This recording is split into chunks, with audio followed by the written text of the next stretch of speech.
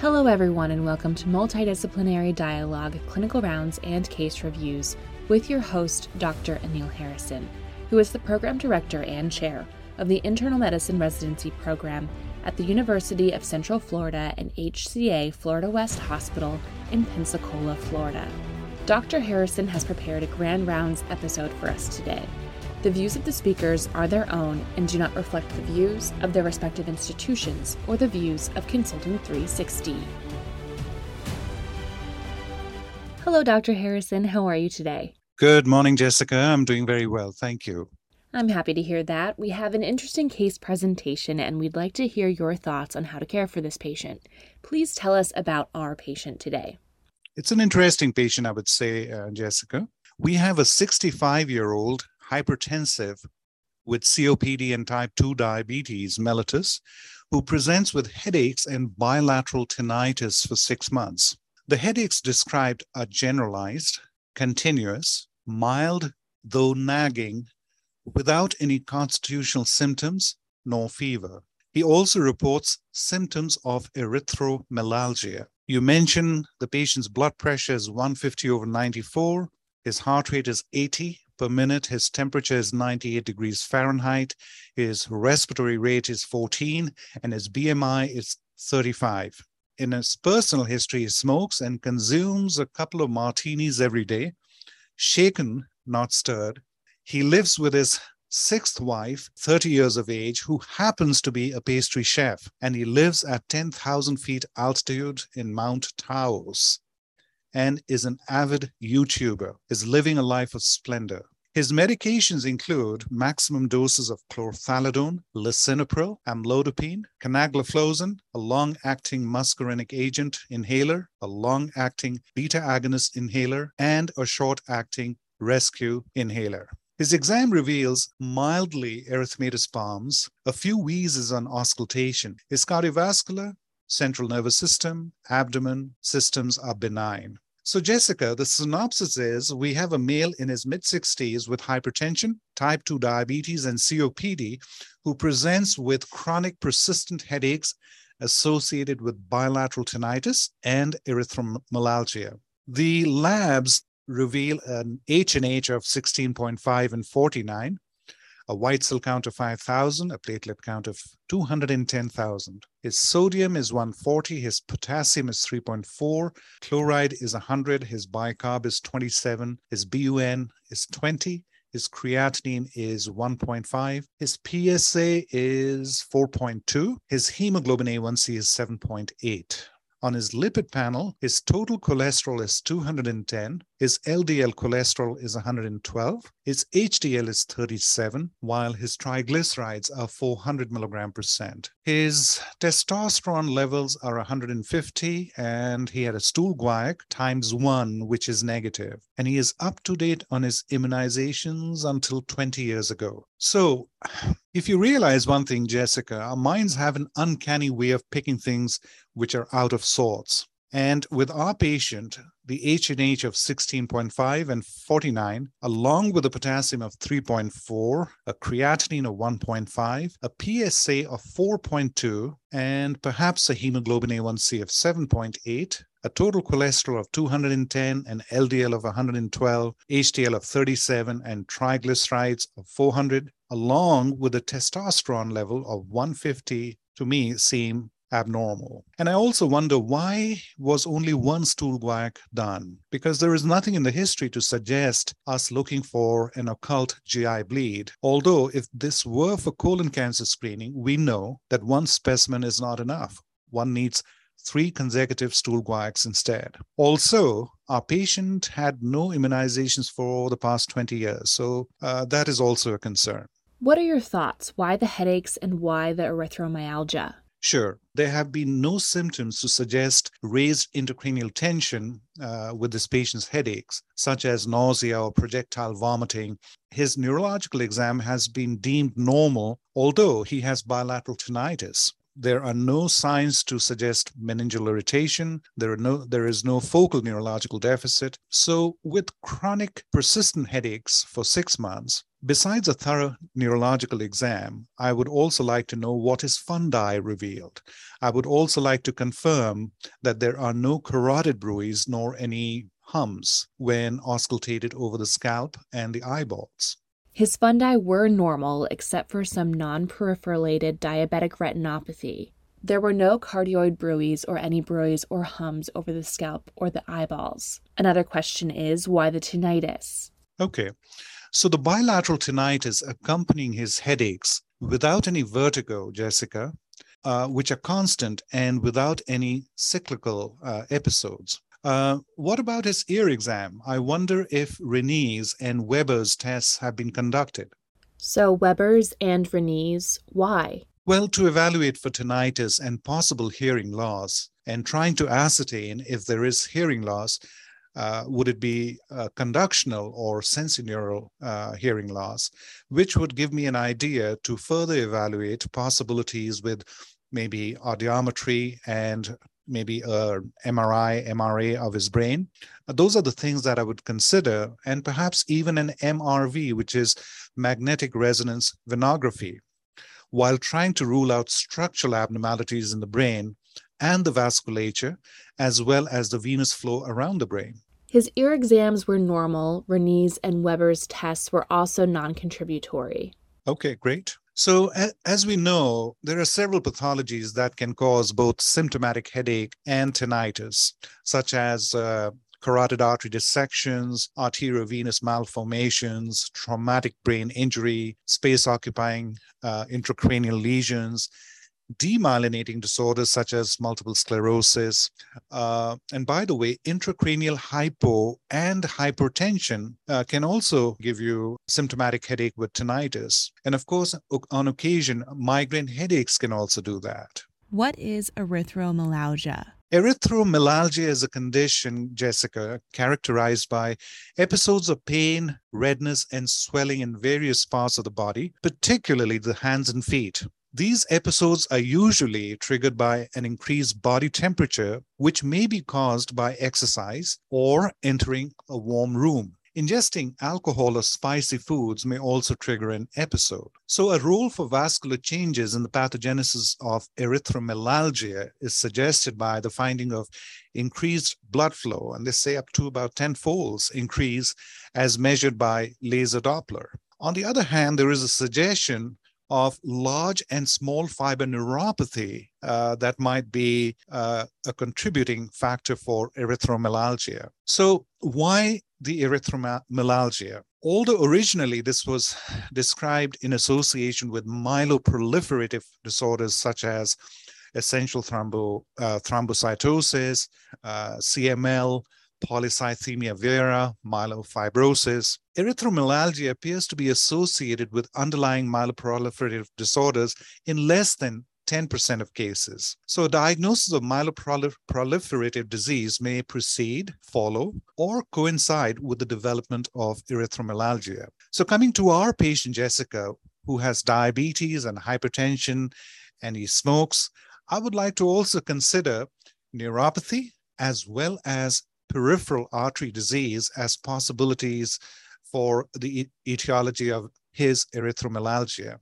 Therefore, putting all three together, the chronic persistent headaches with bilateral tinnitus and erythromelalgia, I wonder if the patient's erythrocytosis is the reason for his symptoms. And while we are evaluating this patient, to complete the picture, we also have to evaluate historically for how long has he had the diabetes, COPD, and hypertension, and how well controlled have they been? What evaluations have been done in the past? And very importantly, if this patient could have a family history of something like a myeloproliferative disorder, early onset COPD, diabetes, hypertension, and vascular events. What would you look for on this patient's physical examination if you had to reevaluate? Sure, Jessica. So following this, even though I have a complete physical exam, which has been mentioned as normal, except for mild bilateral pitting pedal edema, these are the things that I'm going to think of. I want to see this person's fundi to look for papilledema. I also want to do a visual field examination as well. I want to examine his mouth to assess for Mallampati score and perhaps even a Ferguson tongue score. I would like to measure his neck circumference as a consideration for, obstructive sleep apnea. While auscultating, I would like to focus on, does he have a parasternal heave? Does he have a loud P2? Those are things to assess for pulmonary hypertension. I would also like to feel for his liver and spleen. Could he have polycythemia vera? Or could he have cirrhosis of the liver with long-standing alcohol intake? I would like to assess him for clubbing and cyanosis, markers for hypoxia or for intra and extracardiac shunts. I definitely want to feel his peripheral pulses to evaluate for peripheral artery disease, given his several comorbidities and the fact that he also has erythromelalgia. Now, the pedal edema that you mentioned, the question is that iatrogenic because, he is on amlodipine, or could it be secondary to left or right heart failure, or could it be because of cirrhosis of the liver, or does this patient have varicose veins? So while thinking about etiologies with either increased hydrostatic pressures or reduced oncotic pressures in the veins, I would like to conduct those examinations. Now, I would also like to look for peripheral signs of chronic liver disease. With his history of significant alcohol consumption, his social life, could he also have hepatitis C resulting in cirrhosis? And of course, I'd like to evaluate him for neuropathy because of his diabetes and his alcohol consumption, and as a possibility, could he have polycythemia vera? What are your thoughts on this patient's laboratory results? So my thoughts, Jessica, with his H&H of 16.7 and 49, he has a normal white cell count, a normal platelet count. I would like to get a CBC with a differential to evaluate for a bit more information, especially on the differential on the WBCs. I mean, are there any immature cells? Does this patient have basophilia? And because of his elevated H&H, I would like to do an iron panel to rule out iron excess, such as hemochromatosis. I would certainly want to do an LFT because of his erythrocytosis and his increased alcohol intake. I would like to perhaps get a SED rate and a CRP. These are markers which would help ascertain the severity of an underlying disease or disorder that the patient might have. Now, with an H&H that is elevated, I certainly would want to get serum erythropoietin levels. This would help in the evaluation of erythrocytosis to see what the bone marrow response is, his erythropoietin driving the erythrocytosis, or is his erythrocytosis secondary to something else? I would also like to get a pulse ox with his erythrocytosis, with his history of tobacco use. And the other thing is we have only one value on his testosterone. So as we know that, testosterone levels are highest in the morning and lowest in the afternoon with physical activity, food, stress, the amount of body fat, which can influence the levels. And therefore, I would like to get a repeat testosterone level at about 8 in the morning. And depending on if the second level comes back low or normal, further testing might be required by getting perhaps an FSH, a follicular stimulating hormone, luteinizing hormone, and prolactin levels. The other thing is his potassium is low. Now, people might say, well, he's on chlorothalidone, or it could be something else which is causing the hypokalemia. I doubt the low potassium would be because of reduced consumption of potassium, which is a rare cause of hypokalemia. The question is whether the patient is losing potassium in the stools, though there is no history of diarrhea. Could the patient be losing potassium in the urine, especially if we actually hold chlorothalidone for a few days and then repeat serum potassium and also do a urine potassium to creatinine ratio? If the ratio is less than 13 in the urine, it would point to extrarenal causes such as poor ingestion, loss in the stools, or transcellular shifts, as opposed to if the potassium creatinine ratio is greater than 13, then this would point towards renal losses of potassium, such as what occurs with stimulation of the renin-angiotensin-aldosterone system. The other point is, why was a PSA done? My question on a PSA would be, it might have been a shared decision between the patient and the physician realizing the issues with doing a PSA. Unless the patient has a significant family history of prostate cancer or has African-American ethnicity, the question is, what do we do now? The other thing I mentioned was a stool guaiac was done. So if it was for colon cancer screening, we need 3 consecutive samples. Another thing I would do is I would do an urine albumin creatinine ratio because the patient is a diabetic, and this would help us gauge if the patient has moderate or severe albuminuria. If negative for urine albumin, that would be a relief. Another consideration would be, should we actually conduct spirometry on this patient? The patient has a diagnosis of COPD, and I understand his history of smoking. I perhaps would like to get a PFT done and stage his COPD with the gold criteria and with his symptoms to see if the inhalers are actually enough for this patient. Now, another thing would be, should we get an EKG or an echo?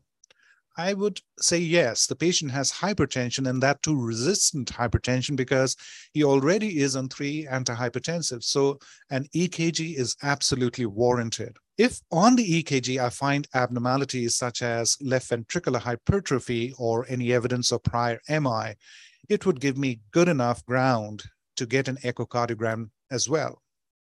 But this patient has a possibility of sleep apnea. He has COPD.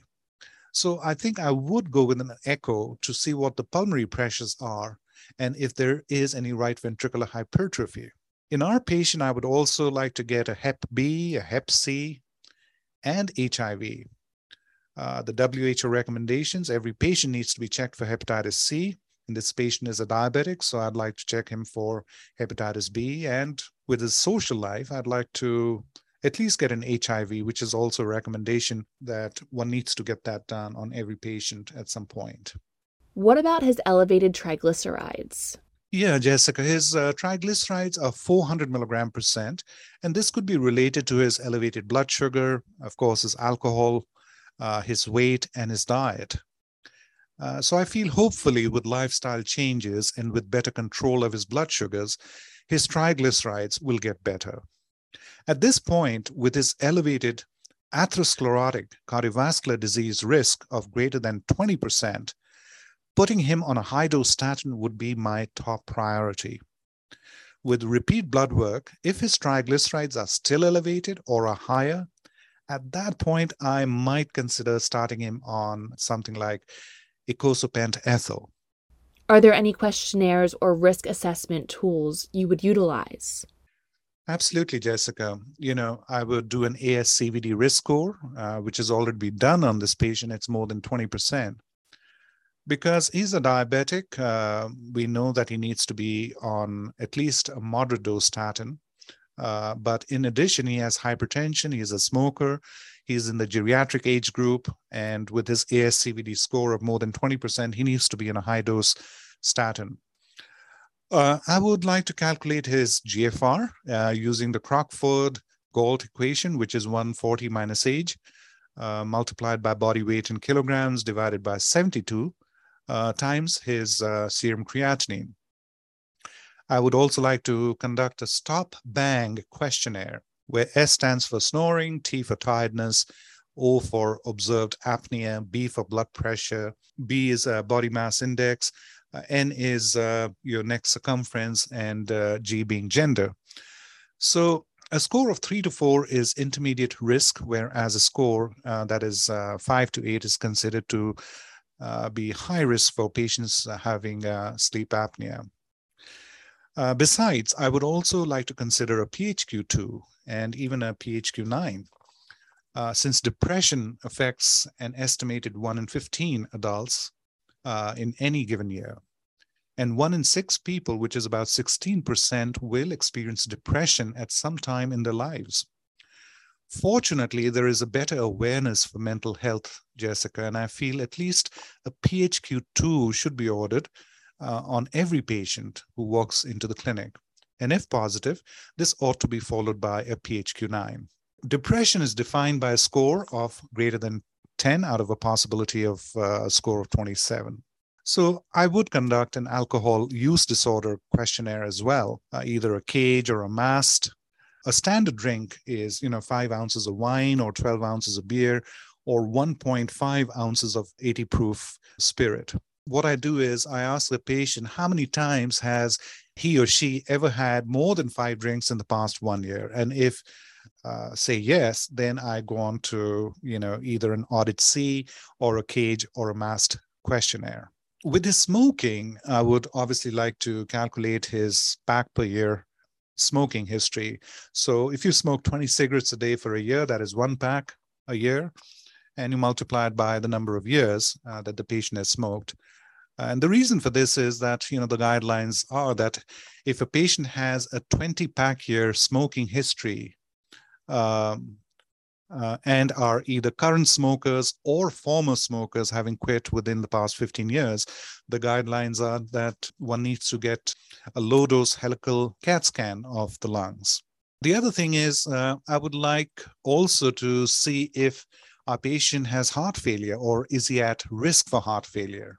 So our patient, Jessica, has a sedentary lifestyle, so we really cannot assess his NYHA heart failure stage, although there has been no mention of orthopnea or PND, and the patient does not have any significant shortness of breath. There was no JVD mentioned. There was no positive HJR. There was no LVS3 or LVS4, and the cardiac apex was not displaced.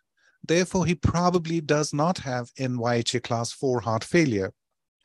Though given the fact that he has diabetes, hypertension, probably sleep apnea, he's elderly, he's male, he definitely is at risk for heart failure. You mentioned his sedentary lifestyle. Out of curiosity, as a YouTuber, how many METs or metabolic equivalents does he burn? What are some other considerations you might have for this patient when evaluating? Sure, Jessica. So a MET or metabolic equivalent is widely used in the cardiovascular population exercise guidelines. It's actually a means of quantifying the energy demands of physical activity. It relates the rate of the body's oxygen uptake, called the VO2, for a given activity as a multiple of an individual's resting VO2. So you'd agree, Jessica, with his very sedentary lifestyle, he probably burns no more than 1 MET. This would be different if he were jumping rope. That would be approximately 10 METs. Would you say that he has chronic kidney disease? So chronic kidney disease is defined as the presence of kidney damage, usually detected as urinary albumin creatinine ratio greater than 30 milligrams per day or equivalent, or decreased kidney function where the GFR is less than 60 ml per minute. So this has to be over a period of 3 months and irrespective of the cause. Therefore, to answer your question, I would wait on calculating this patient's GFR and his urine albumin creatinine ratio before we say that he might have CKD or not. Is he at risk for falls? Talk to us about his fall risk assessment. Sure, Jessica. An assessment of fall risk should be integrated into the history and physical exam of all geriatric patients, including those not specifically being seen for a problem with falling. So all older patients or the caregivers should be asked at least once a year about falls. The frequency of falling. Are there any difficulties in gait or balance?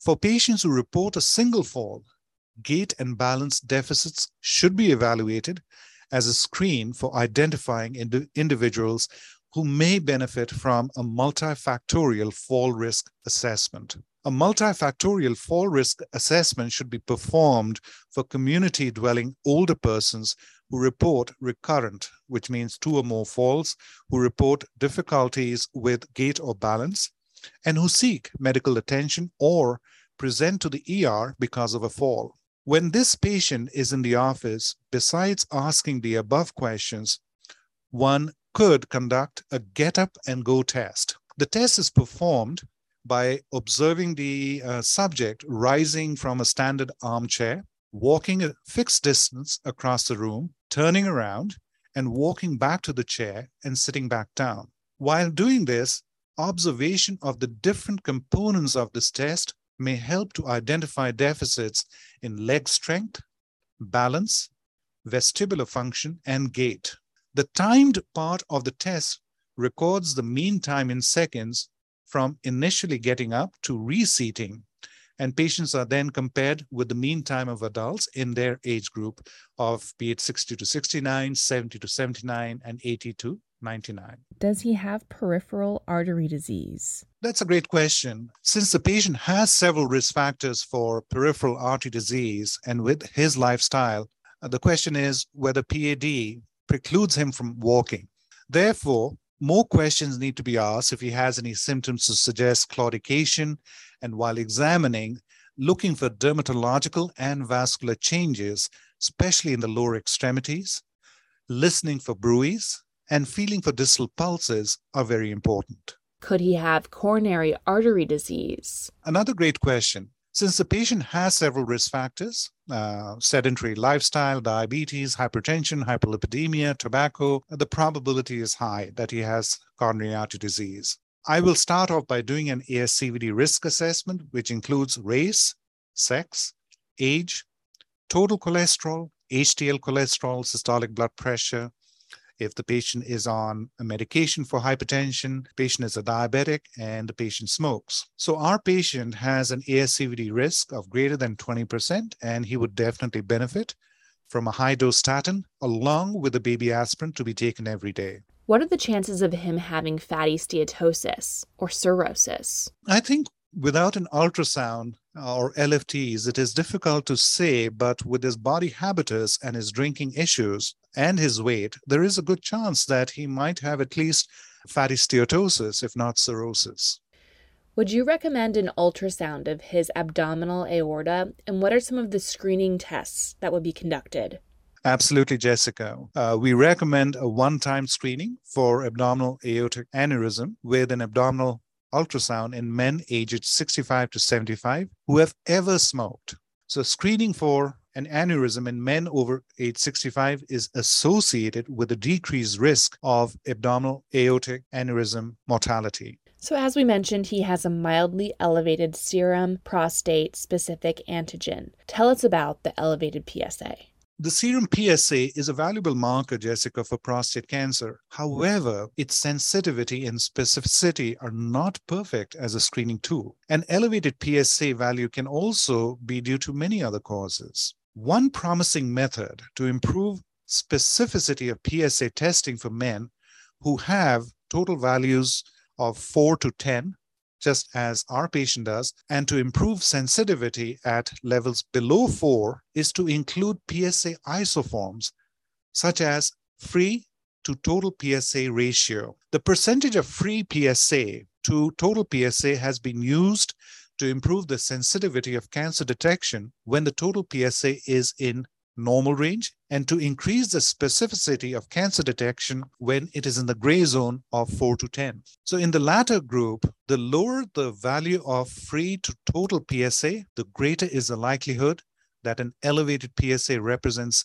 cancer and not BPH. Another approach has been to assess the rate of PSA change over time, which is called the PSA velocity. An elevated serum PSA that continues to rise over time is more likely to reflect prostate cancer than one that is consistently stable. In one study, a PSA velocity cut off at 0.75 nanograms per ml per year distinguished patients with prostate cancer from those with either BPH or no prostate disease, with a specificity of 90 to 100% respectively. Therefore, what I would do, since the patient does not have a family history of prostate cancer, the possibility is, could the slight elevation of PSA be due to BPH, or could it be prostate cancer? Therefore, I would repeat a PSA along with a free PSA in about 6 months to a year. If the free PSA to total PSA ratio is low, or if the PSA velocity in a year has gone up to 0.75,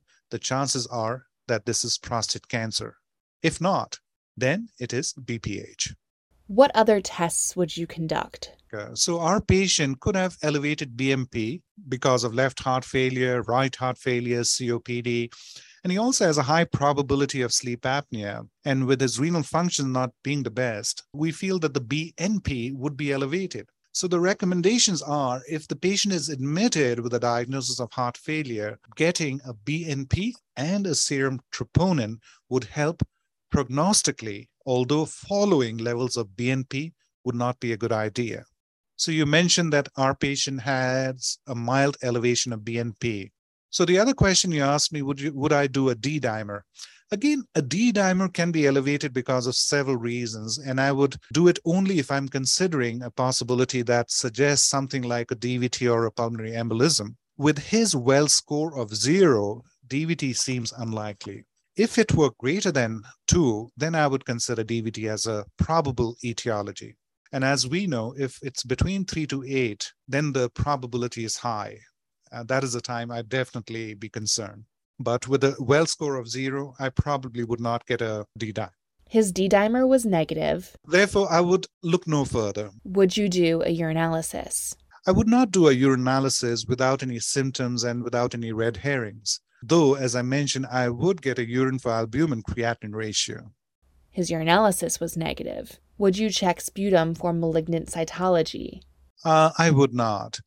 He has no symptoms of lung cancer, and in addition, sputum for malignant cells has limitations for molecular and histochemical staging.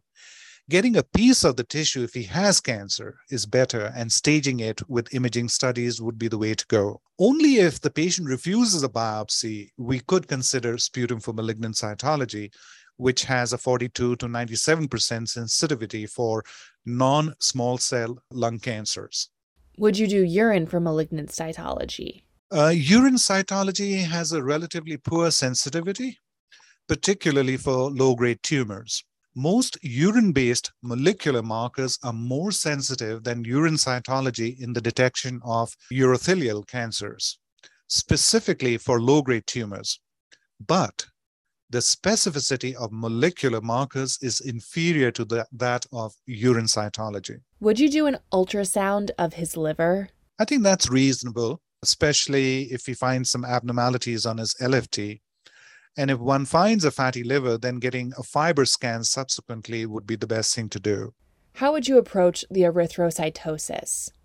So erythrocytosis, and Jessica, is if the hemoglobin is greater than 16 in women and greater than 16.5 in men. So while thinking about erythrocytosis, the consideration should be, is this relative erythrocytosis, that is, without an absolute increase in the RBC mass? This could happen because of loss of plasma volume. If the above is not the case, then you have to consider, is it primary polycythemia caused by a mutation, such as polycythemia vera, or is it secondary polycythemia because of hypoxia? Or could it be because of an erythropoietin-producing tumor, such as hepatocellular carcinomas, renal cell carcinomas, hemangioblastomas, pheochromocytomas, and uterine myomas? So the first thing I would do is exclude dehydration, which would account for relative erythrocytosis. Remember, our patient was on chlorothalidone or is on chlorothalidone. The second thing I would do is I would check erythropoietin levels. So I think this patient is on an SGLT2 inhibitor, and SGLT2 inhibitors can cause elevated erythropoietin levels. And we've mentioned other reasons for elevated erythropoietin being, hypoxia and the tumors that erythropoietin producing tumors. Of course, remember, a patient probably has hypoxia. He's a smoker. He's living at a very high altitude. He might have secondary polycythemia. If the erythropoietin levels are normal, it is only then that I would do a JAK2 V167F and perhaps a JAK2 exon 12 mutation. And if that is positive, this points towards polycythemia vera. In our patient, his CBC with differential showed no leukocytosis. There was no thrombocytosis. This patient had no basophilia. He reported no post-bath pruritus. He had no splenomegaly. And his serum erythropoietin levels were elevated. So his erythrocytosis has secondary causes, and I would not do any genetic markers to looking for polycythemia vera. So etiologies for our patients' erythrocytosis I feel, are related to hypoxia and elevated carbon monoxide from smoking. It could be because of high altitude. It could be because of sleep apnea. And of course, as I mentioned, it could be because he's on a SGLT2 inhibitor. Should we be worried about his low potassium? Yeah, Jessica. So the concerns are low potassium and hypertension, and the patient is on 3 blood pressure medications. This is called resistant hypertension. Though I understand he's on chlorthalidone, the hypokalemia is concerning. If you also think about he's on lisinopril and his kidneys are not the best, so you might have expected hyperkalemia instead. But if you're still not sure, you could take the patient off chlorthalidone for a few days and repeat another serum potassium. And if it's still low, I would do a urine potassium creatinine ratio. If elevated, it suggests renal losses, which could be secondary to a hyperaldosteronism state. While discussing his resistant hypertension, I would also like to mention that his probable sleep apnea could also be a contributing factor for his resistant hypertension. How would you go about evaluating for hyperaldosteronism given the fact that the patient has resistant hypertension with hypokalemia? Yeah, Jessica. So I would consider a serum aldosterone and renin level and do a ratio of aldosterone to renin. If the ratio is less than 20:1, that is secondary hyperaldosteronism. So things like renal artery stenosis, cirrhosis, cardosis, or heart failure would be considerations. If the ratio of aldosterone to renin is greater than 20:1, then one has to consider the possibility of primary hyperaldosteronism, following which you could do a salt loading test, and if positive, do a CT or an MRI of the adrenal glands, evaluating for primary hyperaldosteronism. Remember, in 25% of the cases, it is because of an adrenal adenoma, whereas 75% of the cases, it is actually because of adrenal hyperplasia. What do you think could be the reason for this patient's secondary hyperaldosteronism? This patient's diuretic was held for several days before conducting this test. So, Jessica, therefore, the diuretic use probably has been ruled out as an etiology for his secondary hyperaldosteronism. So his secondary hyperaldosteronism could be either because of renal artery stenosis or because of cirrhosis of his liver. I don't think he has nephrotic syndrome. So, and since there is no history of vomiting or diarrhea or low intake of salt, I would like to consider possibilities of renal artery stenosis in this patient. Even though on clinical exam, there were no renal bruits, though that should not preclude one from evaluating for renal artery stenosis, given the fact that the patient's creatinine was also elevated. I would therefore start off with non-invasive mode of getting a duplex renal artery ultrasound, and if required, follow it up with either an MRA or a CTA. Having said that, if one discovers renal artery stenosis, most often surgical intervention is not required. Instead, one intensifies medical therapy, which would be more appropriate. What are your thoughts on the elevation of the renin, angiotensin, aldosterone system? We calculated the patient's GFR as 70. By the way, I was going through this patient's records and I found that he had a duplex renal artery ultrasound and subsequently a magnetic resonance angiography of his renal arteries, and it revealed bilateral renal stenosis, renal artery stenosis.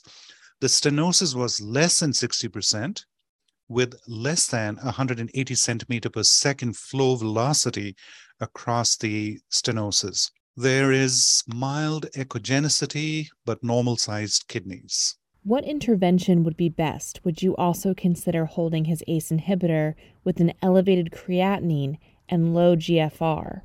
I would not hold off on his ACE inhibitor, Jessica, and will only consider doing that if, the GFR goes below 30% or, the serum potassium goes above 5.6 milliequivalents per liter.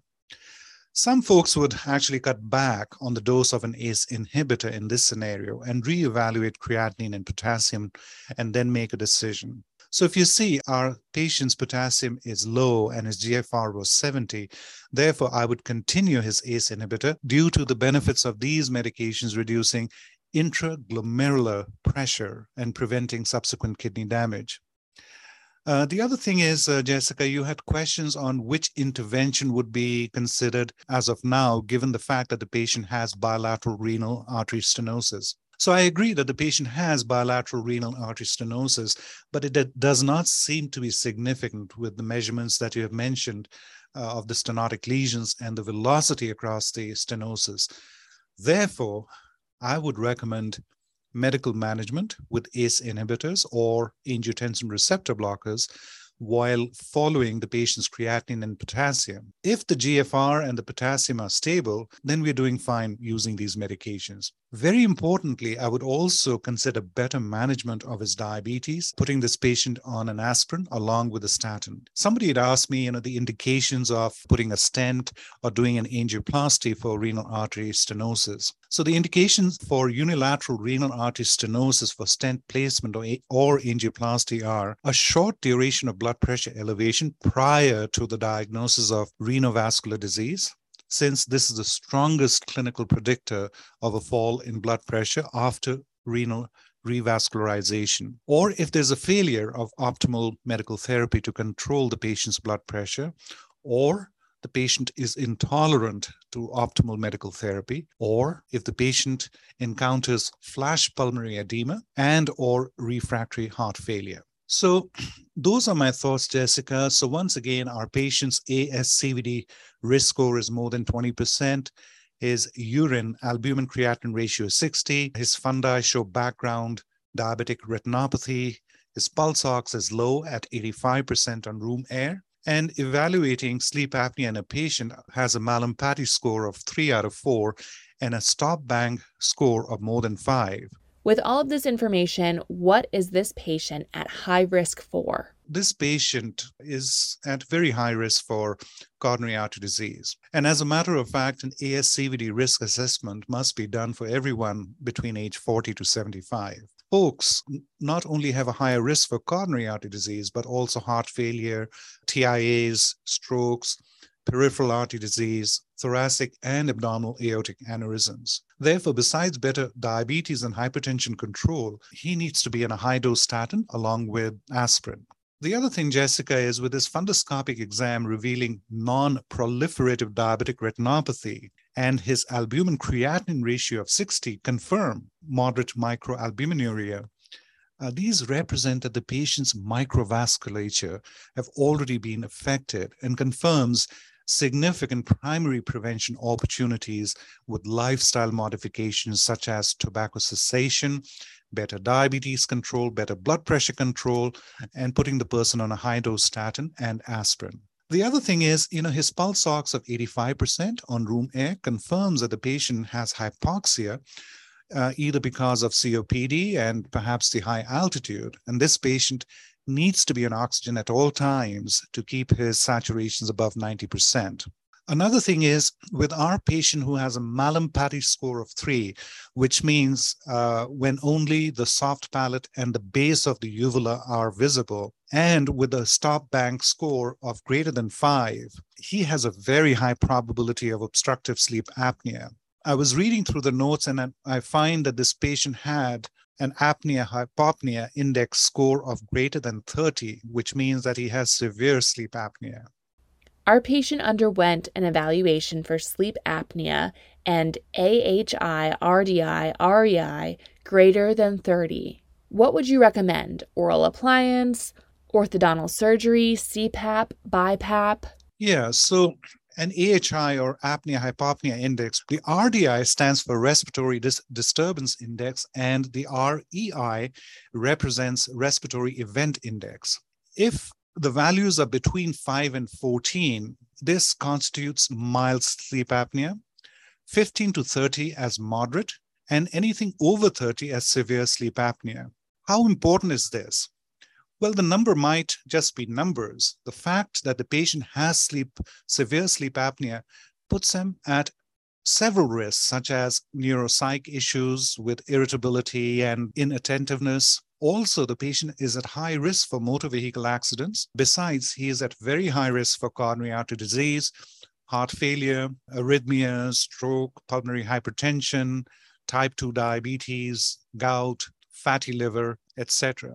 So of these, the patient already has type 2 diabetes and hypertension, and as we evaluate him, other possibilities might come up. Another thing is with obstructive sleep apnea, it should be approached as a chronic disease that requires long-term multidisciplinary management. The potential benefits of successfully treating sleep apnea include clinical improvements, example, less daytime sleepiness, reduced healthcare utilization and costs, and possibly decreased cardiovascular mortality and morbidity. Therefore, besides lifestyle changes such as weight loss, avoiding alcohol and tobacco, behavioral therapies also need to be instituted. With our patient with severe sleep apnea, he needs positive airway pressure with either CPAP or BiPAP. If he had mild to moderate sleep apnea and the patient absolutely refused, a CPAP or a BiPAP, in those instances, oral appliances could have been considered.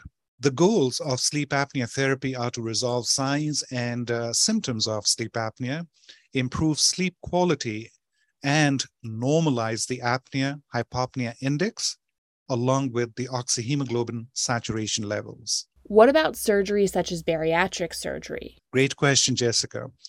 So the recommendations are that one has to try positive airway pressure therapy first and give it about 3 months before considering oral surgery or bariatric surgery. So once again, a patient with diabetes with a hemoglobin A1C of 7.8 is kind of okay for a 65-year-old person. Does he need a dietitian or diabetes educator? And does his creatinine or GFR preclude him from using metformin? Yeah, so most adult patients should have a hemoglobin A1C below 7, which gives an indirect measurement of, the fasting blood sugars being below 130 milligram percent and the 2-hour postprandial blood sugars being below 180 milligram percent. In the elderly, having a hemoglobin A1C greater than 8 is perfectly reasonable. Given his significant comorbidities, I would recommend having the patient see a dietitian and a diabetic educator. To answer your question, Jessica, his GFR of 70 does not preclude him from being on metformin.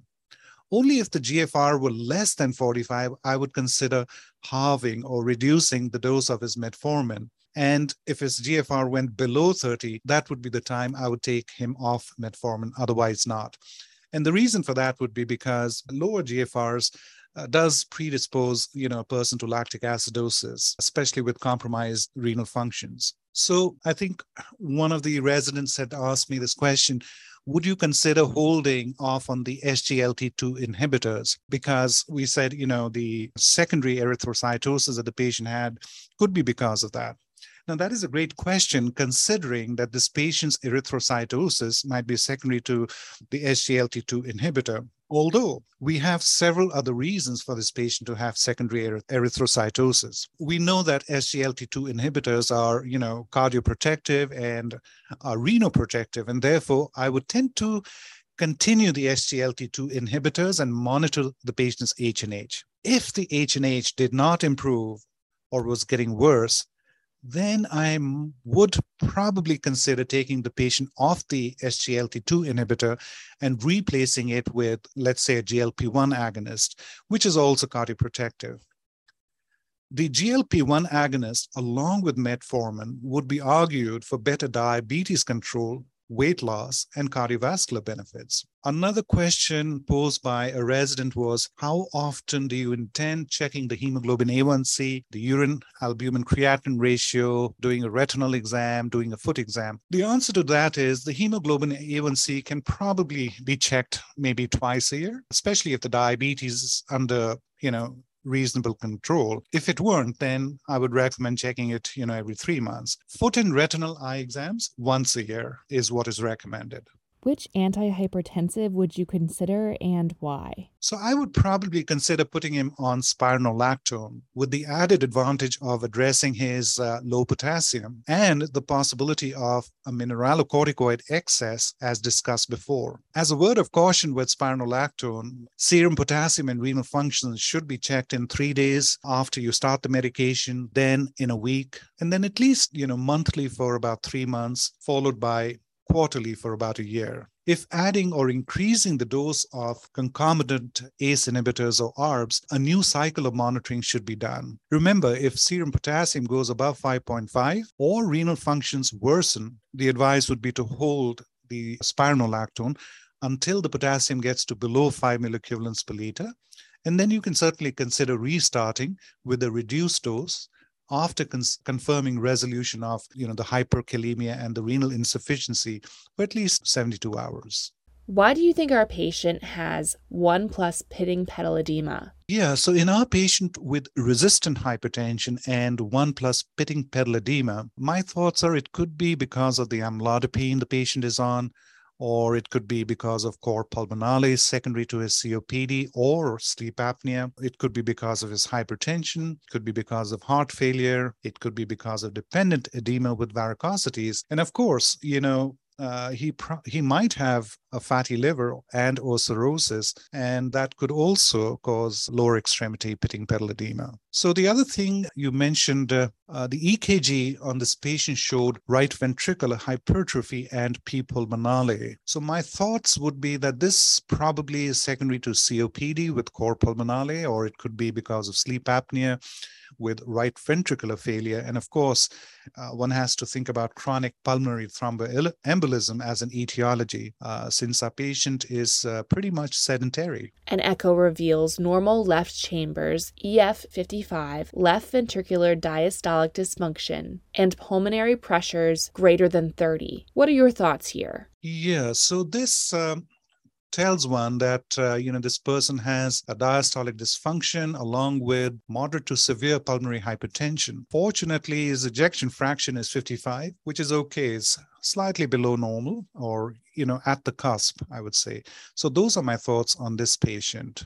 So it does happen on spironolactone that, once in a while a patient can develop, painful gynecomastia.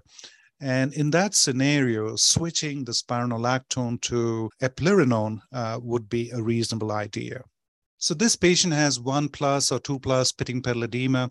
Stemmer sign is, something that is done to see if a patient might have lymphedema, where you actually pinch the skin over the dorsum of the foot. And if you can't, then it possibly points towards either lymphedema or, the person might be significantly obese. With fluid edema, you can obviously, lift the skin up. So that would be a negative Stemmer sign. So our patient has several reasons, as mentioned, for pedal edema: sleep apnea, COPD with cor pulmonale.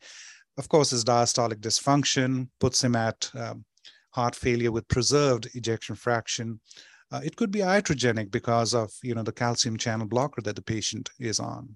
So another question from the resident is, what are your thoughts on our patient with chronic headaches and bilateral tinnitus since the MRI, MRA, and MRV of the brain were normal? As discussed before, other etiologies for chronic headaches and bilateral tinnitus with a good neurological exam and imaging studies have ruled out several etiologies, and therefore I feel his chronic headaches and bilateral tinnitus might be related to his erythrocytosis. Fortunately, the patient is on aspirin now, and we hope that his erythrocytosis should respond to discontinuing tobacco, holding off on chlorothalidone with better treatment or with better control of his COPD. And if this patient is on CPAP, hopefully the hypoxia and the hypercarbia should improve, and that should probably take care of his erythrocytosis. The other thing is he's at high altitude, whether he can move to, sea level, that should also help his erythrocytosis. If all these measures do not help. And of course, we've ruled this patient out for polycythemia vera. Then one might consider phlebotomies, drawing out blood to kind of reduce the red cell mass, reduce the hemoglobin and hematocrit in this patient. Attempting to help our patient, what else do you recommend? Jessica, I would recommend, lifestyle modifications, a heart-healthy, diabetic, weight-reducing diet with exercise. I'd probably offer, tobacco for his tobacco cessation, varenicline or Chantix, along with nicotine replacement therapy and behavioral therapy, which is superior to bupropion or Wellbutrin plus nicotine replacement therapy and behavioral therapy. I would also have him, stop his alcohol. One could consider cognitive behavioral therapy along with naltrexone, which is better than acamprosate and cognitive behavioral therapy. And of course, descending from, Mount Taos, where he lives at an altitude of approximately 11,000 feet, should certainly help his secondary erythrocytosis. What would be your considerations as far as immunizations and cancer screenings go? Yeah, that is a great question, Jessica. So consider FIT testing. His average risk, doing a FIT or a fecal immunochemical testing would be absolutely fine unless the patient agrees to a colonoscopy. There are other modalities as well, stool guide ×3 or a Cologuard. Because he's a smoker and he's in the age group, I would also recommend a low-dose CT chest as far as cancer screening goes. Now, he's completed his vaccinations or his immunizations until about 20 years ago. So at this point, I would recommend him getting a PSV 20 pneumococcal vaccine. I would also recommend a Tdap, a Shingrix vaccine. I would, of course, recommend COVID vaccine. And come October, recommend the influenza vaccine.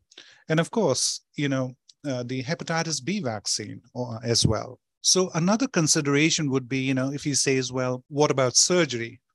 The other thing to consider is surgery for sleep apnea and or bariatric surgery. Although the guidelines are that the patient should have tried positive airway pressure ventilation for at least 3 months, only then, you could consider, either bariatric surgery or oral surgery. How would you plan follow-up care and visits for our patient? Yes, absolutely. So the patient's hemoglobin A1C for his age, I think, is okay, but I could consider putting him on metformin, because metformin, like the SGLT2 inhibitor or the GLP-1 agonist, does not cause hypoglycemia. I would continue with the SGLT2 inhibitor with considerations of using semaglutide orally or once weekly injection as a GLP-1 agonist. Make sure that before you start a GLP-1 agonist, you've ruled out, a family history of medullary carcinoma of the thyroid and the MEN1 syndromes, along with you want to make sure that the patient doesn't have a history of pancreatitis. And then I would check a hemoglobin A1C in about 3 to 6 months, and perhaps maybe once or twice a year thereafter. I would certainly put him on aspirin, 81 milligrams a day. I would put him on high-dose atorvastatin or rosuvastatin. I would continue his ACE inhibitor, amlodipine, and add spironolactone. I would put him on oxygen by nasal cannula to keep his saturations above 90% and check his oxygen saturations in about 2 or 3 days. I would make sure that he is using his CPAP machine. And the thing that I forgot to mention with the statin is before I start him on statin, I would like to get an AST, an ALT, CPK, and a TSH. And if they're normal, then I would put him on, a high-dose statin and check his lipids in about 6 weeks, with goals of trying to get his LDL cholesterol to be definitely, below 100 milligram percent, preferably below 70 milligram percent. And on spironolactone, as I mentioned, I would check his potassium and creatinine in 3 days, then in a week, and then once monthly for 3 months, and then every 3 months for subsequently. I would have him monitor his blood sugars to keep most of his fasting blood sugars below 130 and his 2-hour postprandial blood sugars below 180 milligram percent. I would like his blood pressure to be definitely below 130 over 80 millimeters of mercury. I would have him monitor his weights weekly, and I would recommend getting an echocardiogram in 3 to 6 months to evaluate his pulmonary pressures. Because if the pulmonary pressures have improved, This would be a good sign since pulmonary hypertension secondary to sleep apnea is probably the only etiology for treatable pulmonary hypertension. We see that he had a low testosterone level. I would repeat his 8 a.m. testosterone levels. I would have a nurse call him in 2 weeks to see how he's doing, and probably do a telemedicine visit with him in about 6 weeks. And I would plan for maybe a 3 to 6 month in-person evaluation. So I have a lot of questions here. Which statin would you choose? What would you consider doing before starting the patient on a statin? When would you consider checking lipids? When would you consider checking liver enzymes? What if his LDL cholesterol does not come to a desired level? What if his triglycerides do not budge? Great question. So I would check AST and ALT along with the CPK and TSH before starting the patient on a statin. Check lipids in 6 weeks to make sure they are where they ought to be, and then perhaps check them in a year. Checking liver enzymes after you've started a patient on a statin is probably recommended only if the patient becomes symptomatic, is jaundiced. Only then you check for liver enzymes. As far as the dose of the patient's statin, he already is on maximum dose and is compliant with lifestyle changes. If I had to add something, I'd probably consider ezetimibe, or also called Zetia, to get his LDL cholesterol where we want it to be. His triglycerides should come down as his diabetes and his weight are under better control, and he has cut back on his alcohol. I would actually definitely not use gemfibrozil given its track record when combined with a statin. So if the triglycerides do not budge, I could probably consider icosapent ethyl in this patient. What are a few side effects of SGLT2 inhibitors? What are some important things to consider before initiating GLP-1 agonists? And how often do metformin, GLP-1, and SGLT2 inhibitors cause symptomatic hypoglycemia?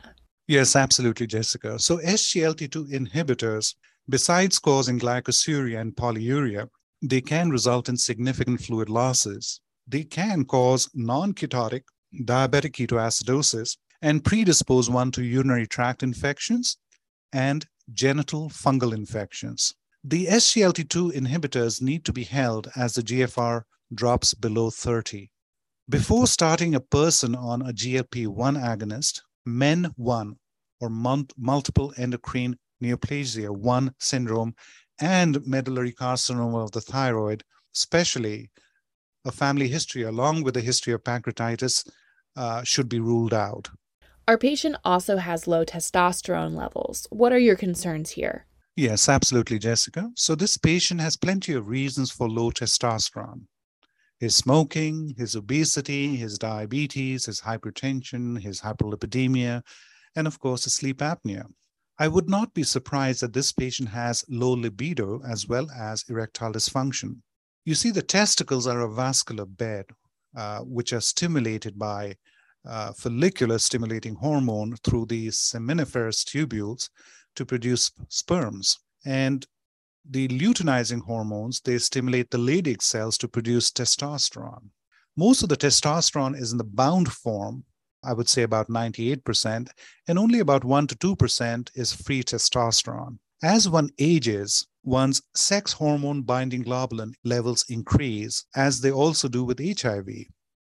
Conversely, your sex hormone binding globulin decrease with diabetes because we know that testosterone can elevate blood pressure as well as result in an elevated hemoglobin and hematocrit. And with his borderline elevated PSA, I would be skeptical about starting him on testosterone therapy. Besides, we also need another testosterone level before we say that his testosterone levels are low. Would you consider repeating an echo? I would recommend getting an echo in about 3 to 6 months to see how his pulmonary hypertension is doing. Once we confirm low testosterone, his borderline elevated PSA is thought to be related to BPH, and his H&H come down, and his blood pressure also comes down, then one could consider initiating testosterone therapy, otherwise not. But again, before I do that, I want a baseline CBC, I want a baseline PSA to be normal. In the interim, what we could offer the patient are PDE5 inhibitors for erectile dysfunction. What do people with low testosterone usually present with? And what percentage of people with erectile dysfunction have low testosterone? How and what treatment modalities would you consider? And would you consider a testicular ultrasound or an MRI of the brain? Great questions, Jessica. So up to about 60% of people with low testosterone have erectile dysfunction. If we confirm that the patient has too low readings of testosterone, measuring luteinizing hormone, follicular stimulating hormone, and prolactin levels should be included to determine if the problem is primarily in the testicles, which would have low testosterone levels, and normal to elevated FSH and LH levels. Conversely, if it is secondary to pituitary causes, one would have normal to low levels of LH and FSH along with low testosterone. Most causes are central. The three important symptoms with low testosterone are low libido, erectile dysfunction, and poor penetration. Treatment modalities are either parenteral testosterone therapy, which is the best way to administer testosterone, or you could choose oral, nasal, or transcutaneous preparations of testosterone. I would not recommend an ultrasound of the testicles unless one discovers an abnormality and palpation. If secondary causes or central causes are considered as a reason for low testosterone, you could consider getting an MRI of the brain if a person has signs of raised intracranial tension or has, let's say, papilledema or visual field defects. And if the testosterone on 2 readings is less than 150, then you might think, could the person have a pituitary tumor? To close out our conversation today, please give us an overview of our patient. Sure, Jessica, I can try. So we have a male in his mid-60s with type 2 diabetes, hypertension, hyperlipidemia, and a 30-pack-year history of tobacco use, and with 20 years of consuming 3 ounces of 60% proof liquor, with an exercise capacity equaling 1 Met, residing at high altitude, was discovered to have secondary erythrocytosis as the etiology for his chronic headaches, bilateral tinnitus, and erythromelalgia, which resolved a month ago on aspirin and lifestyle modifications, along with the medications that we put the patient on and CPAP. Spironolactone was initiated for his resistant hypertension, which seems to be doing better. He has type 2 diabetes mellitus with microvascular disease and CKD G2, A2, and he is on metformin, canagliflozin, ACE inhibitor, high-dose statin, along with 81 milligrams of aspirin. His ASCVD risk score is greater than 20%, and he is at risk for heart failure. He has confirmed renal artery stenosis, and hence peripheral artery disease, and other atherosclerotic diseases, with plans to intensify medical management to prevent surgical interventions. My evaluation confirmed COPD, Gold 3, for which he is on maximum doses of LAMA, LABA, inhaled corticosteroid, and rescue inhaler, along with 3 liters of oxygen by nasal cannula. He has severe obstructive sleep apnea, for which he is on auto CPAP. He has pulmonary hypertension type 2 and 3. Our plan is to get AST and ALT, along with TSH and CPK, before initiating high-dose atorvo or rosuvastatin, and to check his LDL in 6 weeks, with goals of getting it below 70 milligram percent within a year. We will consider adding a GLP-1 agonist if there is no family history of pancreatitis, nor a family history of medullary carcinoma of the thyroid, and we'll check a hemoglobin A1C in a year. Our patient is on oxygen, and our plan is to check his oxygen saturation in 2 to 3 days. Our goals for his diabetes, his hemoglobin A1C of 7.5 is perfectly okay. We would like his blood pressures to be below 130/80. If repeat testosterone levels are low, we will consider evaluating with luteinizing hormone, FSH, and prolactin.